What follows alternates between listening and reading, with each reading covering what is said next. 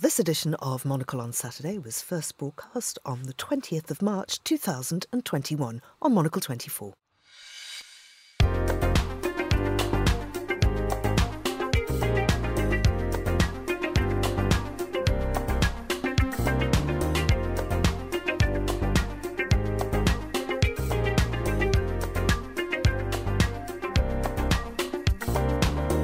Hello, I'm Georgina Godwin, broadcasting to you live from Midori House in London. This is Monocle on Saturday, and we have a busy show ahead. Coming up in the next half an hour, Simon Brooke is here to look through the newspapers. Our editor-in-chief, Andrew Tuck, delivers his weekend column. This is the last part of a story about the big things: life, death, and skateboarding, and about saying goodbye to Meg, a 92-year-old woman who died 3 weeks ago. Andrew Muller shares what we learned this week. We learned, continue to learn, indeed, that this year's Eurovision Song Contest is shaping up as quite the vintage for those of us who enjoy the annual croon-off, not so much for its appalling music as for its astonishing facility for provoking richly entertaining controversies of truly rarefied stupidity. And we'll hear from the MD of Love Reading, the UK's leading book recommendation website, which has just launched a new literary festival. All that coming up right here on Monocle on Saturday. Do stay with us.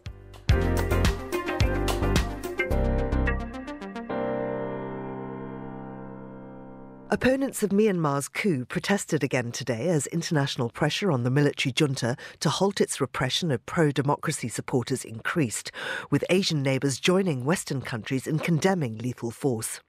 2 people were killed overnight, taking the death toll since the February the 1st coup to 237. Australia's east coast was smashed by heavy rains today, sparking dangerous flash flooding that forced the evacuation of multiple regions as the fast-moving waters unmoored houses, engulfed roads, stranded towns and cut power lines. Most of the coast of New South Wales has already seen March rainfall records broken, and authorities warned the downpour was likely to continue for several days. President Tayyip Erdogan pulled Turkey out of an international accord designed to protect women, the country's official gazette said today, despite calls from campaigners who see the pact as key to combating rising domestic violence. Erdogan's decision comes after he unveiled judicial reforms this month that he said would improve rights and freedoms and help meet EU standards. And in our weekend edition email bulletin, from African art to moth management via the resistible rise of the feather boa, we have plenty to get your weekend reading started. Read more at monocle.com/minute. Well, now let's have a rustle through the papers. I say rustle, but of course most of it's online these days, particularly when we go further afield. Simon Brooke, who is a media consultant and a journalist, is on the line to guide us through the front pages. Good morning to you, Simon. Good morning.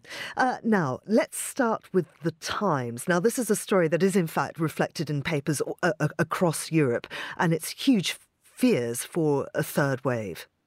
Yeah, very much so. As you say, newspapers across Europe are looking at this third wave, which we might be facing. And of course, obviously, it comes on the back of Paris entering a month-long lockdown after France has recorded almost 35,000 cases in a 24-hour period.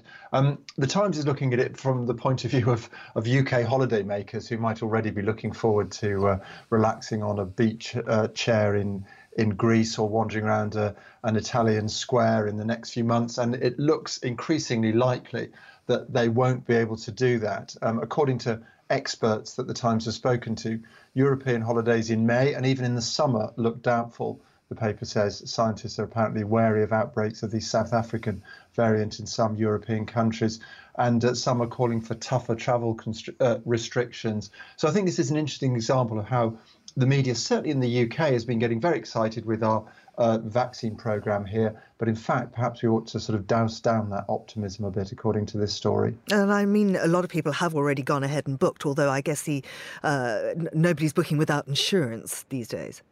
No, well, that's a big question, exactly. I think, I'm sure we all know people who have got a bit gung-ho and thought, I can't stand it, I've had enough, I do need to get out, especially Britain with its legendary, dreadful weather, and I do want to go and see the rest of the country, the rest of the world rather. But certainly that optimism, as I say, does seem to be doused down in the Times story. It also looks as well at the effect that the surge in cases is likely to have on Boris Johnson's attempts to prevent the EU from blocking exports of the Pfizer jab to Britain. According to the Times, the UK Prime Minister is hoping to recruit allies, as they're described, such as Belgium, the Netherlands and Ireland, to oppose the EU, the European Commission. But that is backed by Germany, France and Italy. So I suppose it just shows really how political the vaccine is continuing to be. Absolutely. Now, over this last week, many of the newspapers have been dominated by the events of last weekend when we saw a big vigil take place in Clapham Common here in Britain, which was to honour the memory of Miss Everard, who was tragically murdered. And this highlighted many aspects of violence against women. And that's something that the Times is running with today. Yeah, exactly. Another interesting story I thought in the Times, and I think it's a positive story, really. If anything positive can emerge from this, about how the debate is now evolving about less about what women should do to protect themselves, but more, what can we do to prevent them being subject to this violence? How can we change the attitude of men? And the story is about Diana Puccio, who prosecuted sex crimes as a DA in New York, and her colleague Alison Havey, also a New Yorker, a journalist, but in fact they met together in North London when they'd located here. They set the project up, according to the Times, in 2012 after meeting at the school gates and really hearing horror stories from their children. So RAP, as it's called, which is raising awareness and prevention, the aim is to educate children. And there's an interesting quote from Diana Puccio, who says, sexual violence escalates. No man suddenly wakes up one day and abducts a woman. And I think it's interesting, as I say, how this debate is looking now at the role of men and how we can educate boys really from the earliest, the earliest age possible, just to have a more positive attitude towards women and to be aware of their own responsibilities. Absolutely. Let's cross the Atlantic now and have a look at the New York Times. Yeah, this is a story that this is about the Metropolitan Museum in New York and museums across the country who are struggling with how do museums fund themselves without visitor fees, and also in the knowledge that probably government support may well be cut, as governments struggle to pay the bills and things. So the paper reports on a loosening of a requirement by the Association of Art Museum Directors, which has long prohibited American museums from selling works of art. Well, as I say, that's now been loosened, and the paper reports that the Brooklyn Museum, for instance, has so far raised close to $35 million at auction sales. The Newark Museum of Art is doing the same thing. As I say, this is very much a US story, but it's a question that museums, art museum directors around the world are going to have to be facing, isn't it? How are they going to pay for themselves? Is it right to sell some works of art just in the short term to keep the doors open? And I wonder if the buyers of those works of art are then leaving them in the institutions for the public to look at, or are they removing them and putting them on their own walls? That's a very good question. Exactly. This would be a wonderful opportunity, wouldn't it, for philanthropists to help out? But I mean, you'd hope you'd do that, and then then as you say, people could leave them on the walls and we'd still see them. But I suppose the risk is that they would be going to private collections, and there's a danger that they might disappear from public view for a long, long time. Yeah, right. Well, we've all disappeared from public view for a long time, and some would say that's a good thing, particularly if you looked at my root regrowth. The FT picks up on that story, though.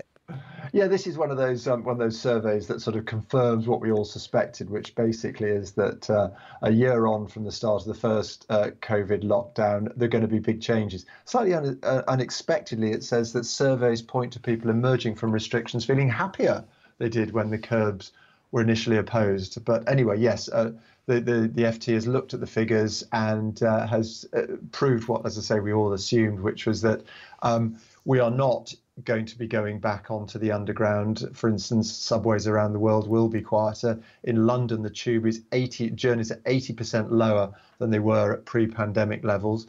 Zoom, we're all familiar with, and those other platforms. Apparently, there were 1 million visitors to Zoom a week in February 2020. Now it's 25 million, so a big increase in there. But the paper making the point that it's too early to say to some extent, but one thing we can be sure about is that this lockdown will certainly have changed the way we all work and we interact with colleagues and friends and family, certainly in the short term anyway. And then beyond that, we'll have to wait and see. But big changes, certainly. Absolutely. Simon, thank you very much indeed. Thank you. That was Simon Brooke, and you're listening to Monocle on Saturday.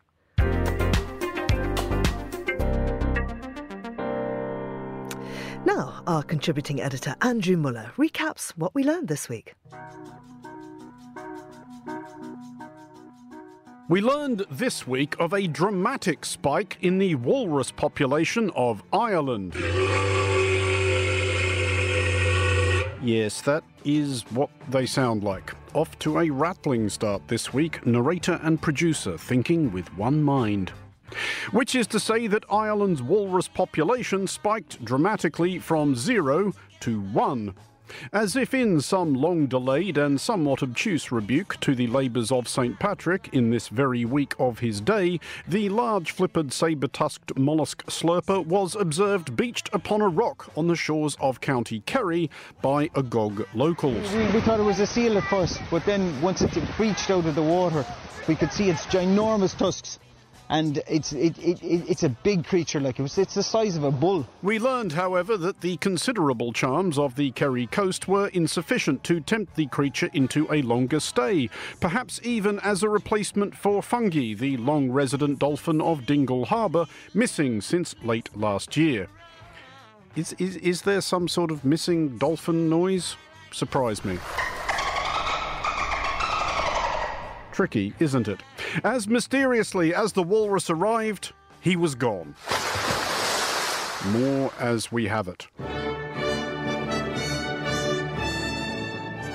We continue to learn, indeed, that this year's Eurovision Song Contest is shaping up as quite the vintage for those of us who enjoy the annual Croon-Off, not so much for its appalling music as for its astonishing facility for provoking richly entertaining controversies of truly rarefied stupidity. And/or its regular provision of material which pads out a couple of minutes in a humorous news monologue. Recent weeks have supplied us with a ridiculous theocratic tantrum about this.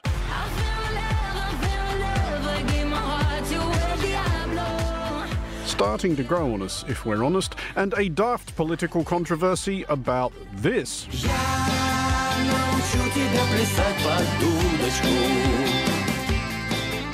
To these, we learned, we may now add a preposterous diplomatic spat about this. Here I stand.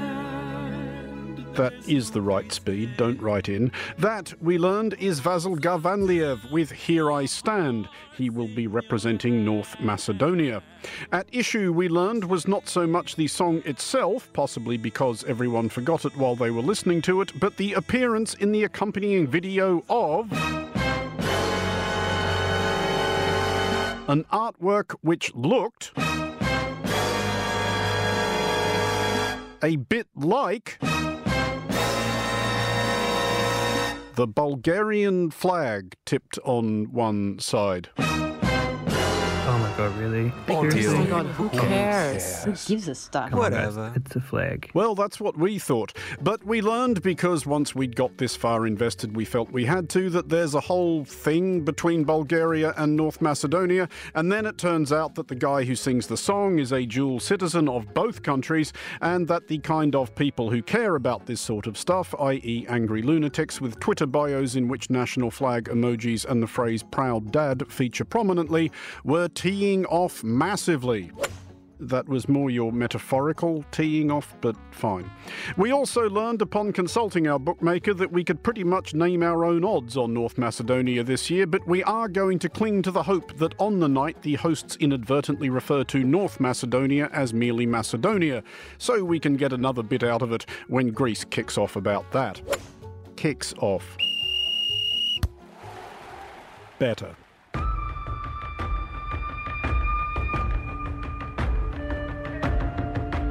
And in what has been quite a week for lessons in the disruptive potence of popular song and vis-a-vis the migratory habits of the walrus, we learned that at least one of the many, many censors employed by the government of Iran is possessed of truly exceptional dedication and diligence.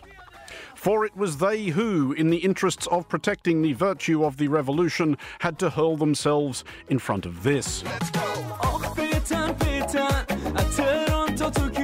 That, we learned, is Tokyo Tehran by the colossally popular US-based Iranian singer Sasi, over which several of his Iran-based collaborators are now helping local police with their inquiries.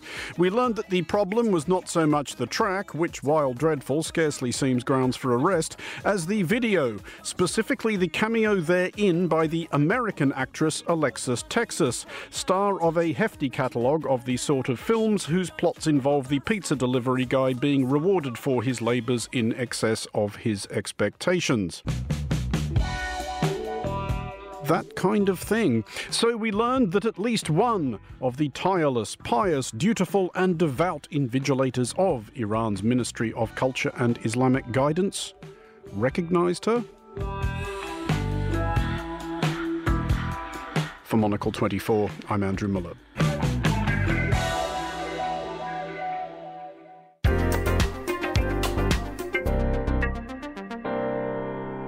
You're listening to Monocle on Saturday. I'm Georgina Godwin, and here's our editor-in-chief, Andrew Tuck, with his weekend column. Before we start, this is the last part of a story about the big things: life, death, and skateboarding, and about saying goodbye to Meg, a 92-year-old woman who died 3 weeks ago. The final preparations have been made, and to keep things simple, recognisable and calming for those attending, the conventions of a funeral have mostly been adhered to. There are some personal downsides to this strategy. For one, my music suggestions have been roundly disregarded. You see, the final CD that it looks like Meg played was the very best of Bob Dylan, and so I thought that Knocking on Heaven's Door would be ideal. But then I unwisely chanced my luck by also floating the idea of Blowing in the Wind. How would that ever be appropriate for a woman who's going to be cremated? Asked my partner. I could see some merit in his response, but recognising my role on the music committee was doomed, I went full out. So I suppose there's no chance of Lay Lady Lay. I am to be in charge of flowers, and my advice may be needed on matters of typesetting and photo selection for the order of service. Oh, and Mozart and Elgar will be given the musical tone setting instead of me. Selecting pictures for the order of service is anyway a less contentious matter. On the front we will have Meg at Soho Farmhouse in Oxfordshire just a year ago. Black roll-neck sweater, a single string of pearls. We crop the photo to take the focus away from the lineup of champagne coupes in front of us.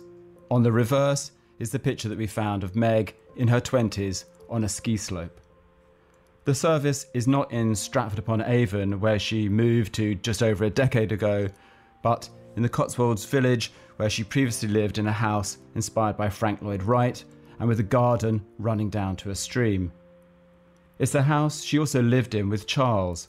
She married him when she was 47, but he died from an aneurysm after 11 years, tipping her back into the life of a single and very social woman.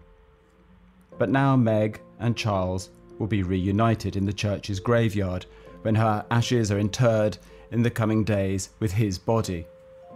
I know I fret about the details, but it feels a little odd. Shouldn't you both choose the same burial option? If you x-rayed the soil in the coming days, would it just look like Charles had packed a flask of soup for the trip to the afterlife? But first, something not so pleasant. We're standing at the church gates. The 30 mourners allowed inside under current COVID rules, and a large number of villagers who knew Meg and want to say goodbye. Just as the hearse arrives, a man, in his 30s, comes down the road in the opposite direction on an electric skateboard. When he realises that he cannot easily get past, He jumps off the skateboard. He runs up to the hearse and he starts hammering on the glass. "You're in my way," he hollers. I freeze. I'm not sure what he thinks that Meg can do at this juncture. The large team of undertakers gently intervenes. Finally, he goes, still screaming, "You nearly ran me over." Now, you have to admit, it would be a good business idea. Use a hearse to mow down unpleasant people in front of churches, have a coffin on hand, pop them in, and then call the family and suggest that if they have their credit card on hand, you could find a slot for them in the next 30 minutes. Anyway, Meg ignores all the kerfuffle. The vicar apologises for the drama, and we follow her into the church. The church is Norman, stone, the tops of the pews indented and polished by generations of people rubbing hands along their backs. It's sunny and butter yellow light beams the air. Even the vicar is from Central Casting. David, my partner, reads Henry Scott Holland's Death is Nothing at All. While clearly you could be had under the Trades Descriptions Act for that statement, it's pretty good. Call me by the old familiar name. Speak of me in the easy way that you always used. Put no difference in your tone. Wear no forced air of solemnity or sorrow. Then my turn to do the eulogy. I read the column that kicked off this series. In the end, I take out the bit about incontinence pads. When I come to the final lines about the miracles of life, the passing on of the baton of existence, I feel the tears running down my face. Then we all follow Meg back to the hearse, the coffin held aloft on the shoulders of 4 of the black-suited undertakers, because now she needs to see the cremator before joining Charles. There are buttons of primroses dotted in the spring grass. On the breeze you can still hear Elgar's Nimrod playing in our wake. The lead undertaker puts on his black gleaming top hat. He swivels it gently to make it fit perfectly, and then he walks in front of the hearse as it eases away. We watch until it is out of sight.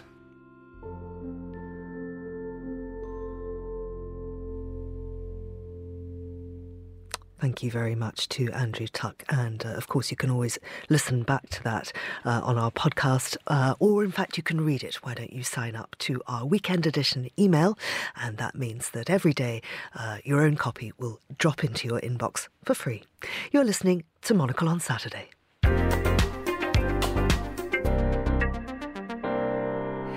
Now, exciting news for book lovers. Love Reading, the UK's leading book recommendation website, has launched a brand new digital festival. And I'm joined on the line by Deborah McLaren, who's Managing Director of Love Reading. Deborah, good morning to you.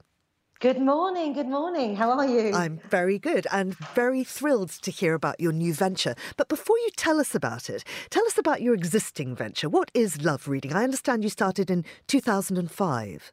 That's right. So we've been around a while. We are a portfolio of websites that are all about sharing book love.